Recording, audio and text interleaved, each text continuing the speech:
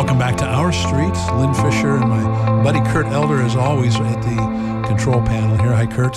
Hello, Lynn. How's it going tonight? Great. Summer's still hanging in there, huh? No, it is a beautiful day. It's been a beautiful week, and I'm looking forward to this nice fall running whenever it decides to take its sweet time getting here. Well, I can't wait until it starts to cool off a little bit. I'm done with summer, so too much for me. But we have on the show tonight, as always, a very interesting and very knowledgeable guest. We have with us Mindy Rush Chipman, and Mindy is the, I guess, fairly recently installed head of the PAC over at the Lincoln and Lancaster County Community Commission on Human Rights.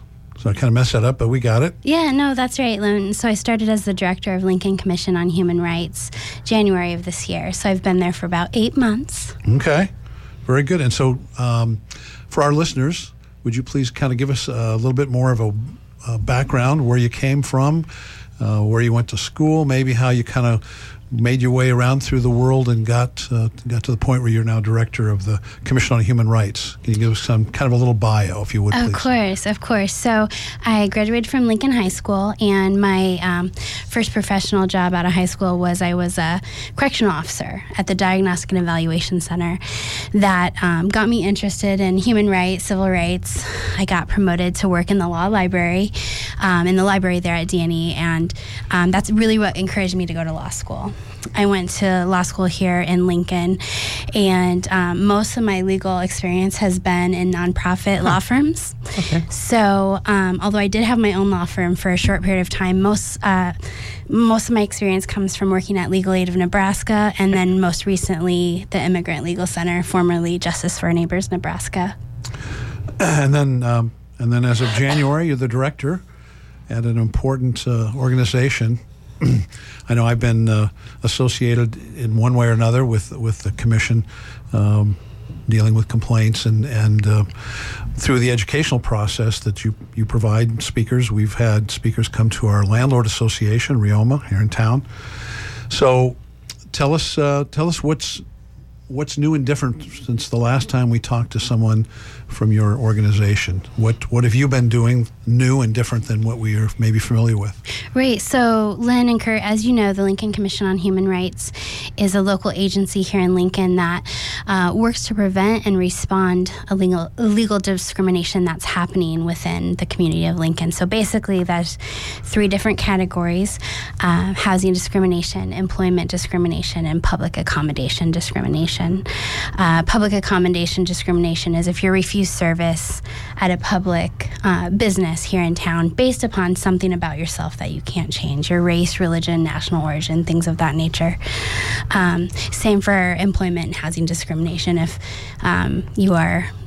If a term of your employment or an aspect of your housing is affected based upon something about yourself that you can't change, then it's the Lincoln Commission on Human Rights that can help address that issue with an investigation, attempt to come to an agreement, to move forward, and things of that nature. Go ahead. Go ahead, Kurt. Yeah, so I'm just getting some more context here. So when we look at those 3 broad topics, housing, employment, public accommodation, looking at the past year or two, which one of those takes up most of your time? That's a great question, and it actually answers Lynn's last question that I didn't get to. How have things been changing? Predominantly, most of our cases are based on employment discrimination allegations. However, since I started with Lincoln Commission on Human Rights, I have noticed a trend that our housing discrimination allegations have significantly increased. Well, how do people find out that they have you as a resource? Do you do an outreach, or how's that happen? We do actually have an outreach coordinator. Our outreach coordinator does a really good job at making sure she's embedded in different community events throughout Lincoln. We also host a civil rights conference every year in April, and we try to reach a diverse audience through our conference to educate them not only about civil rights issues and hot topics, but about the services that we provide. And then, like today, talking with you and Kurt is one way just to get the word out about our organization and what we can help with. Well, as a landlord, and our listeners probably by now know that I'm a landlord. I hope so, Lynn. I do. But it's interesting. I take calls occasionally from someone who's tells me that, hey, I'm interested in renting from you. And by the way, I've got, these kids and do you take kids? And of course we love kids, and yes, absolutely. And then they tell me about, their experience with being told that somebody doesn't take their kids or doesn't want their kids. And that's always concerning because, and then I tell them right up front, that's illegal, that's discrimination, and you shouldn't allow that to happen, and stand up for yourself and ask them if they need some help in that regard. So we try to do our part. But of course, it's amazing that people out there, both the people that are looking for a place to live and the people that they're dealing with are ignorant about the law, and sometimes it's they need some help. Sure. And I think this might be just a really good segue into the impetus of how we got this great guest here tonight. I had learned about a up-and-coming training conference presentation for landlords on this very topic on fair housing. Right, Mindy? That's right. And in fact, your involvement in our fair housing training extends back months when we were working together to try to obtain grant funding to provide landlord training in the community of Lincoln regarding fair housing issues. Unfortunately, we were not awarded that grant. And so our collaboration, I thought maybe had stopped, but no, it didn't stop because it keeps going. The fact of the matter is landlords do need fair housing education. And as Lynn mentioned, housing discrimination is happening in Lincoln, whether it's intentional or not. Yeah. It still has an impact, and we want to make sure landlords have the education they need to prevent the discriminatory impact from happening. Lynn, the perfect example is a landlord that's trying to make a decision that he or she thinks might be the safest. But in making some of those decisions on behalf of a potential tenant, based upon their familial status or anything about them that they can't change, is a violation of the Fair Housing Act. So at the Lincoln Commission on Human Rights, what we're trying to do is make sure that landlords have the resources at their fingertips to get informed about these very complicated issues sometimes. Now, if a potential tenant, someone that's looking for housing, runs into a situation like the one I mentioned where they have kids and they've been told that kids aren't welcome or whatever, if they call your office, do you go into the full bore of 100% into this investigation, or do you try to intervene maybe and try to help them smooth out something with someone who's ignorant about the law, or how does that work? That's a great question, and the complaint process is really based upon the desire of the complainant. So oftentimes we get calls from tenants or potential complainants, as well as landlords or potential respondents just wanting information. Mm-hmm. And that's our number one goal, is make sure everyone who comes into contact with our office leaves with the information that they desire. From the moment we come into contact with either party, the attempts to mediate or conciliate that friction between the two parties begins immediately. For example, we're able to engage in the mediation process and solve that potential conflict before the investigation is even started.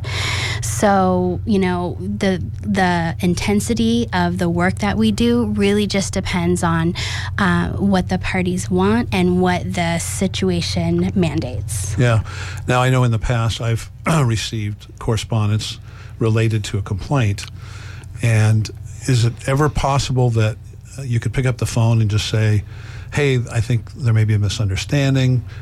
So this person was contacting you about applying, and maybe you don't know, for example, that familial status is a protected class. Do you ever do that, or is it always formal and in writing? Again, the complainant really directs the intensity of the process. It could be either way. It could be. Lynn and Kurt, as you know, another protection under the Fair Housing Act is the protection against retaliation. Sure. One way to ensure that a tenant has that protection against retaliation is at least starting the more formal process by drafting the complaint. But then at that point, instead of making the landlord or the potential respondent respond to the complaint, at that point, that's when we try to really conciliate the disagreement and make the complaint process stop at that point. So because of all this background information here, you're having this training. I'm sure we're going to get into more of this in the second half of the show, but tell us more about this training. When is it? Time, places, and if people want to be involved, landlords, right? Because it's a landlord training. Tell us more about that. That's right. So we do offer tenant training as well. But this training that's coming up on Thursday from 1 to 3 p.m. at City Hall in our conference room, which is room 304 on the third floor of the City County Building, 555 South 10th Street. This training is really geared towards housing providers. So landlords, property managers, real estate agents, anyone that works in the field of providing housing to the community here in Lincoln is welcome to attend. Like I said, it's a 2-hour training, but what we really try to do is give the basics of the Fair Housing Act, and then after that, gear the information that's most applicable to the attendees. So one of the hot topics in our community right now is reasonable accommodation. So if it's a tenant has a disability and they're requesting a reasonable accommodation, a lot of landlords are not sure on how to engage in that investigatory process. So a lot of the training focuses on the current community needs, what the landlords are really wanting to know to make sure that they can run their business while at the same time preventing any allegations of discrimination. Can you give an example of an accommodation request? Yes. So if a tenant is asking for a first floor unit instead of a third floor unit, that could be one common example. If a tenant is their source of income comes on a certain day of the month, however, rent is traditionally due on a day after or before that, an accommodation that is very typical is to ask that the rent is due on a date after the source of income is received. Also, there's there's an upsurge of requests for emotional support animals for tenants with disabilities, and so that's a lot of the examples we'll go into in the training is very case or scenario specific. Yeah. And that's a subject that really requires its own show. Well, it does, and we might try to touch more on that just there in the second half, just to keep the listeners. Maybe touch it a little bit. There we go. Yeah. But so. Go ahead, Kurt. Yeah, if I may. So other accommodations that I've heard through different conversations, through work, through friends, whatnot, is them learning more about the process of, let's say that someone needs a modified bathroom and that they go through and they can pay for it, put it in, but what's the process of then taking it out or leaving it in? Are those things that you cover as well? Yes. So requests for modifications are also covered. And so, for example, the modification has to be provided at the tenant's expense.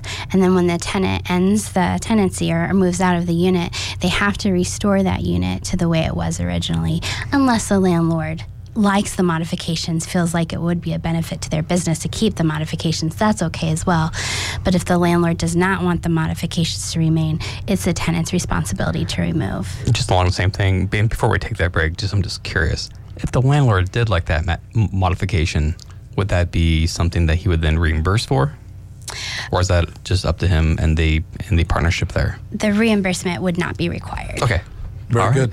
Well, we're going to take a short break. We'll be back here in a minute, and we're talking with Mindy Rush Chipman, and she's the director of the Lincoln-Lancaster Commission on Human Rights, so don't go anywhere. We're continuing our conversation here with Mindy Rush Chipman, and she is the current director of the Lincoln-Lancaster County Commission on Human Rights. And in the first half of the show, we talked about a landlord training that's coming up this Thursday, 1 to 3 p.m. at City Hall in room 304, which is the Commission's office. Is that correct? And that's at 555 South 10th Street in the Lincoln-Lancaster County city offices there. So it's a good training. It's open to landlords. It's open to anybody, isn't it, Mindy? It is open to anyone, really geared towards landlords, property managers, folks that are working people in the business. housing. Sure, yes. Absolutely. So, Kurt, you had a question I think you were cooking up here for the beginning of the second half. Well, yeah. Well, it's more of a base question, I believe. I have this sneaky suspicion that over the last 8 years that there's been more smaller landlords that have come into being a landlord, whether it be through the result of the last Great Recession or just wanting to invest, or with an aging population turning over, those housing are coming open, or even those persons flipping houses and selling houses.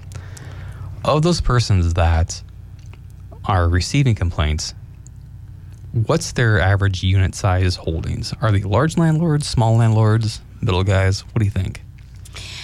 That's a really good question. And under the Fair Housing Act, there are some exceptions. So if it's a smaller unit and the landlord lives in one of the units and there's 4 or less bedrooms, that property is exempt from the Fair Housing Act restrictions. Now, that doesn't mean that discrimination is allowed. It just you're only talking about some of those specific classes. But that's right. So, can you explain the difference? Because I know that's a misunderstanding. The exemptions would be the landlord has a little bit more leeway to make decisions regarding the rental and the terms of conditions regarding the tenants.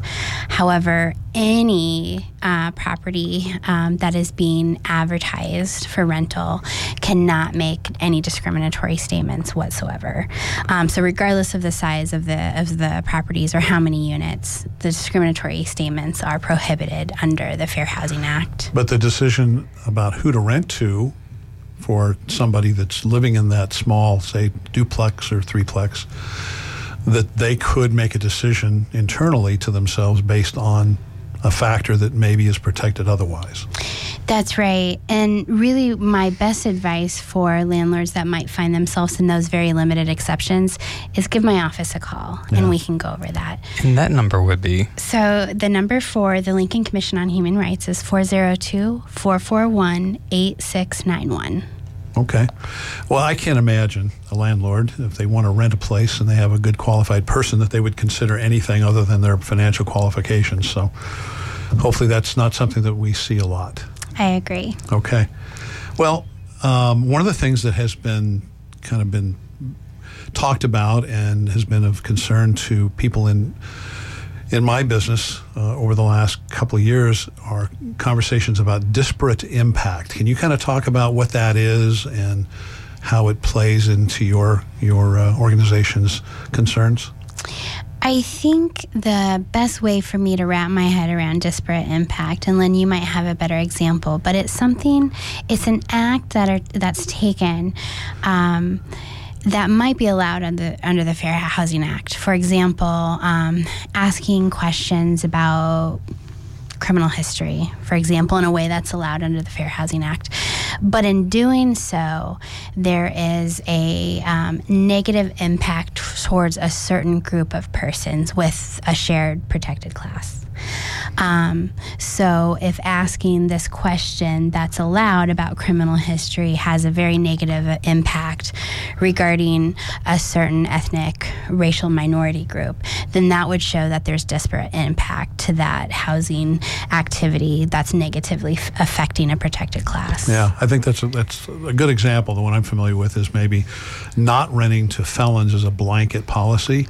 Yes. Where, most people, or well, not most, but people that commit felonies, there are a lot more folks that are of a minority racial makeup in jail for felonies than maybe some others. So it's not representative of the split in the population. So I know, and just to explain what we're doing differently than we used to do, because we used to kind of have a no felony policy, but we've changed that to be very specific and say we will not rent to registered sex offenders, people that have a history with violent crimes or dealing drugs, and get very specific into the crimes rather than just say felonies, because that is too broad a brush. So we're being very specific about who we will and who we will not consider as far as potential renters. I think that's a great change to implement, and I hope that other landlords or property managers would move along the same lines. Sure, because our job is to try and rent to people, not to turn people down. I mean, right. that's our objective, is to find good people that will, and maybe they have had some run-ins in the past, and maybe it's a long time ago, and those sorts of things maybe ought to be considered in the context of someone's ability to pay and their willingness to have a good record recently. Go ahead. Sure. So I'm just going to keep along that line and go from there. So on this idea of disparate impact, both of you are really knowledgeable about non-homeless special needs, special subpopulations. But if a person want to attend this training or learn more about that, how would he or she or they learn more about this? I mean, this just seems like it's something that you should really know or at least be fully engaged in. Especially if you're in the business of being a landlord or property manager, it's your responsibility to know the ins and outs of the Fair Housing Act, in addition to how it impacts our communities, our special populations. Yeah. Well, when I first got into business many, many years ago, I was completely ignorant about all these different issues, including the fair housing laws. And one of the best things that I did was to join a landlord association and get some training and get some exposure to all the different types of things that I needed to know about, and reading and getting involved with, looking at YouTube videos and blogs and yeah, it works though. I mean, there's a lot of information out there, especially if you're trying to, learn more about the particular industry. And I know for realtors, for example, they have to take an ethics class and fair housing training as part of that licensing process. So it's something that in the realtors world that they certainly know about and get a lot of training. So if you're a landlord or if you're not involved with an organization, I recommend that you do that and certainly seek out information and education because it's really important to know, what people's rights are and what your own rights are. You mentioned earlier, Mindy, that you also want to or have or can provide training for renters and other people that are not necessarily in the business. How does that work? Do you contact, or you organizations or people that are involved with maybe a renter advocacy groups, those sorts of folks? How do you do training in that way, or do you? We do. So on a regular basis, we collaborate with Lincoln Housing Authority as well as RentWise and some other associations that promote the rights of tenants and community members regarding their fair housing rights. But if there is another organization or a group of people, whether it be like a church organization or homeowners association, I mean, you name it, if it's somebody that wants to know more about the ins and outs of fair housing, particularly here in Lincoln, our organization, the Lincoln Commission on Human Rights, can help facilitate that. Do you ever interact with the public school system for maybe high school seniors that are going out into the world to learn about what's going on? We do. We actually hopefully touch every single LPS graduate by going into their Take Charge class that is a required class before graduating through the Lincoln Public School system. Very good. Well, that's great training. I know that, and I'm involved with RentWise. You mentioned RentWise, and so it's one of those things that we've always talked about with our organization, that we wish that we could get the message out about how to be a good renter and learn about what's going on in the world for young people, whether it be in college or high school, or at some point when they're just learning how to be, on their own and out there trying to find a place to rent. They should be aware of their rights and be aware of what's required on the part of people in the business. Sure. So from my understanding, well, backing up one, I've enjoyed the conversation. I think this training coming up on Wednesday will be a great resource for those persons who are new or just need a refresher. But going to a higher level and then looking at how you do your work, you're a complaint-driven system, aren't you? Meaning that you don't go out and do testing per se. That's actually a great point, Kurt. So we did just receive a grant from HUD where we are able to engage in some testing here in Lincoln. What the specific grant is going to allow us to do is to test over the phone and also in person. About 15 different tests we'll do in the next year here in Lincoln. And what testing is just or an organization that's certified by HUD to conduct fair housing testing will have potential tenants try to inquire and or apply for housing here in Lincoln. And based upon the response, they'll report back to us so we can determine whether or not housing discrimination has occurred or potentially occurred. Sure. So 15 across a rental household population of 48,000 with probably a number of landlords, management groups doing that, being a much smaller number. 15 seems like just a first glance, and maybe even the first page of a novel. How many tests would you like to do in a year if you had the money? How many tests do you think would be appropriate and reasonable across a 5-year period? Well, I think testing's not going to solve the problem. If I, ran the zoo, I would really encourage us to put efforts in education and outreach, because like we mentioned before, usually the housing discrimination allegations are not from a place of bad intent. It's just not from having the education needed to move forward. So the testing, I think, is an important piece to get to situations where complainants don't feel comfortable reporting to us, but I don't think it's the end-all be-all. So to answer your question, I'm not really sure what the number would be. Sure. Of course, it would be more than 15, but I think it's a great start, and letting landlords know that testing is happening, I think, is also another way to encourage them to obtain that education they need. And maybe my question is for Lynn, that you could help with this. Lynn, being a landlord, there's landlords that just aren't connected. What's the best way to reach out to them, to find them? Oh, that's a big challenge. I mean, in different efforts that I've been involved with, trying to contact landlords about fire safety training or whatever else, there are only a handful of people that are in the organizations that are out there, RIOMA and through the realtors and such. So there's a lot of landlords in Lincoln that are not connected in any way to organizations that would pass along information like the stuff that we're talking about tonight. It's an important thing to know. So one way is through the Building and Safety Department. All the units in Lincoln that are three unit buildings or greater in size have to be licensed. So building and safety is a great way to disseminate information, but that leaves a lot of folks that are out there with single family homes and duplexes that aren't necessarily going to be in the loop as far as some of this information. So Mindy, we want to give you one more opportunity to tell people how to contact your organization and to get more information about what you do before we wrap up the show. Thanks, Lynn. So our number again is 402-441-8691. Anyone who answers the phone should be able to help you. But we also have an email address, a generic email address, but you can also email me directly, mrushchipman, rushchipman, @lincoln.ne.gov. And one more time, our next fair housing training that's specifically geared towards housing providers is this Thursday, August 22nd, from 1 to 3 p.m.